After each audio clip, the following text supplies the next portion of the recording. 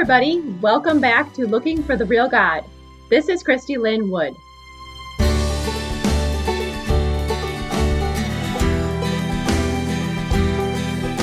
Today we're going to start a series on spiritual abuse.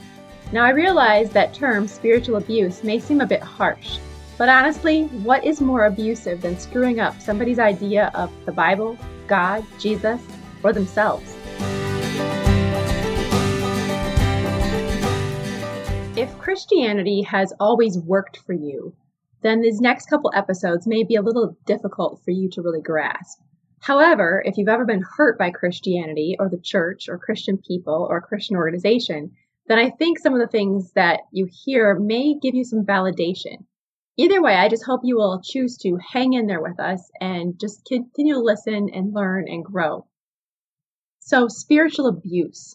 I first heard this term a couple years ago.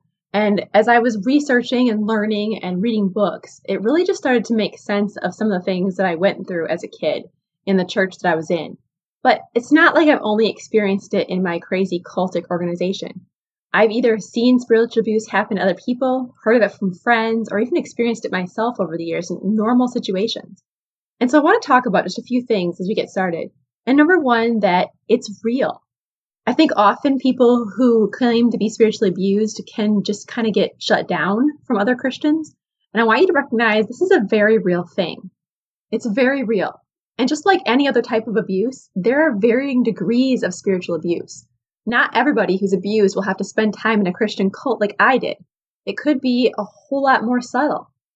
It could be a church where the pastor or the head elder is the ultimate authority and no one dares to oppose him. A lot of times in some of these unhealthy small churches, if it's not the head pastor who's being spiritually abusive, it could be a head elder who just has all this power and control. It could be a small group where people are pressured to practice the same spiritual disciplines. And if they're not, then their spirituality is questioned. If you're not having your quiet time, if you're not memorizing scripture, if you're not doing these certain things, people start to wonder if you're actually a believer. It could be in a youth group where teens leave feeling like all that God cares about is their outward behavior, that their heart doesn't really matter as long as they are measuring up and following the rules. It could be a Christian ministry where correct behavior is valued more than individual people. So it doesn't necessarily look the same in every situation. Here is a great definition from the book called The Subtle Power of Spiritual Abuse by David Johnson and Jeff Van Vonderen. And they say spiritual abuse is the mistreatment of a person who is in need of help, support, or greater spiritual empowerment, with the result of weakening, undermining, or decreasing that person's spiritual empowerment. And so it's the idea of here's this person who's looking for a relationship with Jesus, they're looking for spiritual help, and instead they get handed a whole bunch of stuff that only makes them less able as a person to connect with God and less able to understand who they are as a spiritual being. And so it can look so different in different situations, but there are certain things that are very similar. And so that's kind of what we're going to talk about in the next few episodes. So I want you to know it's real. Like if you've experienced this yourself, then you know it's real. But if you've never experienced it, it's real. And the people who are complaining or hurt or frustrated by certain situations in churches or organizations or with people, they're not just making stuff up. This really happens. And the other thing I want to say is it's more common than you'd think it is. I think sometimes we think spiritual abuse and we think cults, like what I was involved in as a kid, but it's not just cults. And it's not just these ultra fundamental conservative little churches. It's all kinds of places, in all kinds of ways. And it can be in just a normal setting where it looks totally healthy.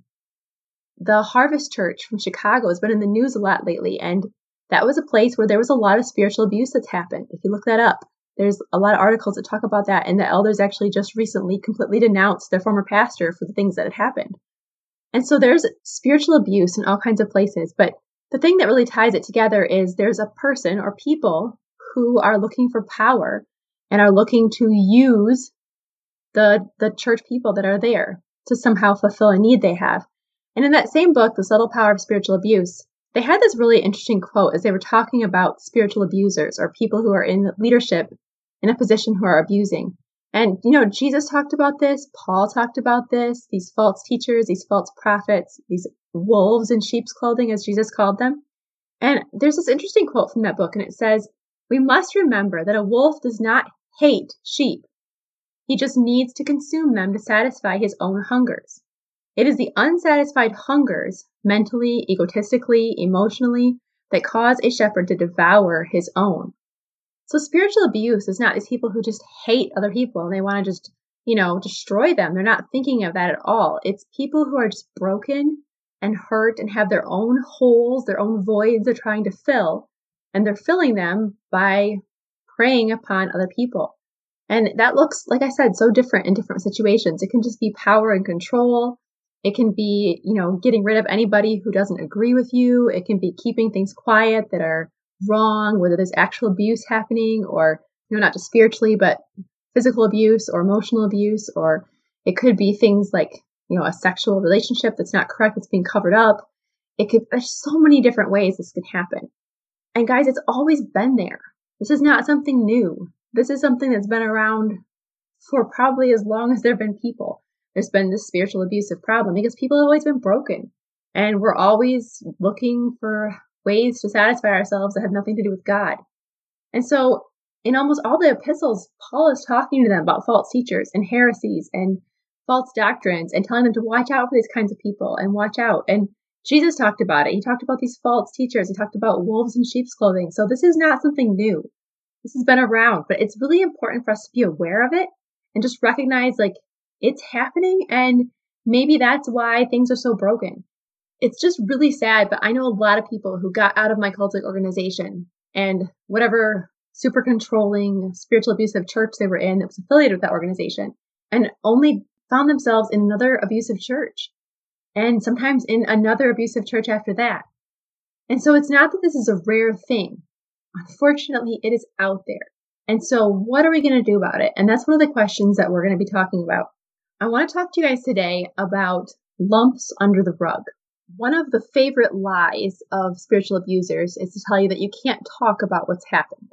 So if something's wrong, something has happened, well, you can't talk about it. We don't talk about that. And if you do talk about it, now you're the problem instead of the problem actually being the problem.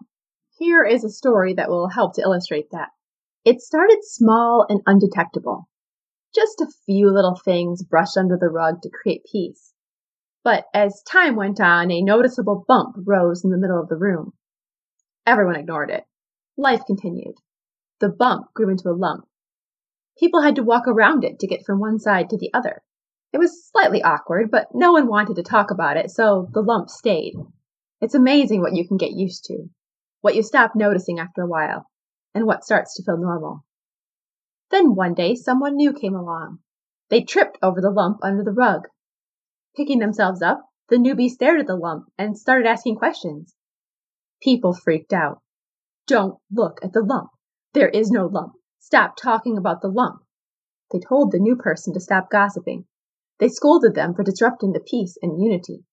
The newbie was now the problem because they noticed the lump, but the lump itself went excused and ignored. It was easier to ignore the lump. The lump was frightening and ugly and messy. Getting rid of the lump would take a lot of work. It was easier to blame the person who tripped. They should watch where they are going. I guess they just aren't coordinated enough. It was easier to condemn them for noticing and talking about the lump. We are all used to it. It's not really a problem anymore. Stop gossiping and just walk around it. But there was still a huge lump under the carpet. And guys, this is an example of a broken system. It could be a family, a marriage, a church, an organization, etc. Whatever the system is, it's not healthy. It's dysfunctional and abusive. This kind of system happens in the secular world, but for whatever reason, I feel like it's especially prevalent among Christians. And it's possible that it's because of our religious version of Christianity that's so often behavior-based. Somehow we think God is looking for good people, and when goodness fails, we just sweep it under the rug. But you know what? If you notice the lump, you aren't wrong, no matter what they are telling you. They are probably more afraid of anything else. They're just afraid, and it's coming out as anger and condemnation. It's not necessarily gossip to talk about the lump under the rug, as long as you're talking with someone who can help you, or help the situation, or somebody who can help to get rid of the lump. Sometimes talking helps other people to notice the lump too. It's actually quite validating to find other people who also recognize it. I think that people are often terrified of what they will find under the rug if they actually acknowledge it, because it's been there for a long time. It's gross. It's probably rotten and moldy. And the ones condemning are afraid of condemnation themselves. They are afraid of being wrong. And so often it's this pride that gets in the way and this sense of control, and they don't want to have to deal with it.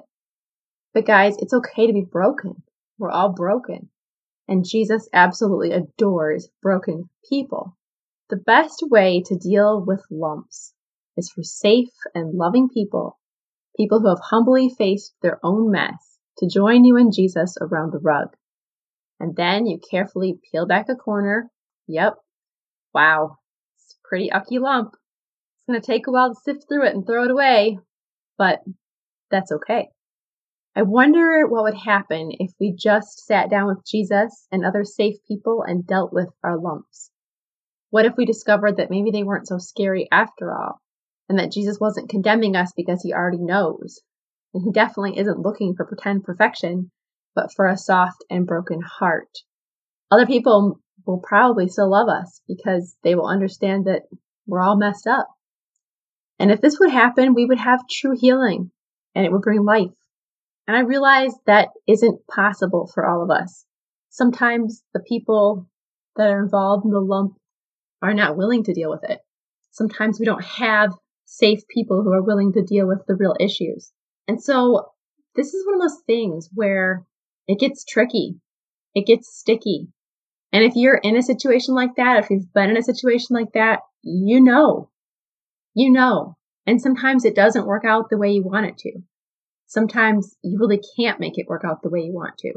But there's always things that we can do.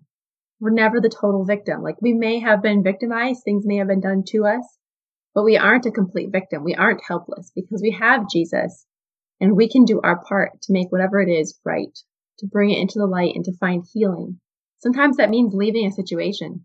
Sometimes that means saying no and giving up and letting go and backing away and being safe. And that's okay. That's okay to leave a broken system and to protect yourself. And sometimes it means you have to go find help. And therapists, good therapists, are a wonderful thing. I remember the first time I went and saw one of my favorite therapists. She just listened to me, and I was just talking for like an hour.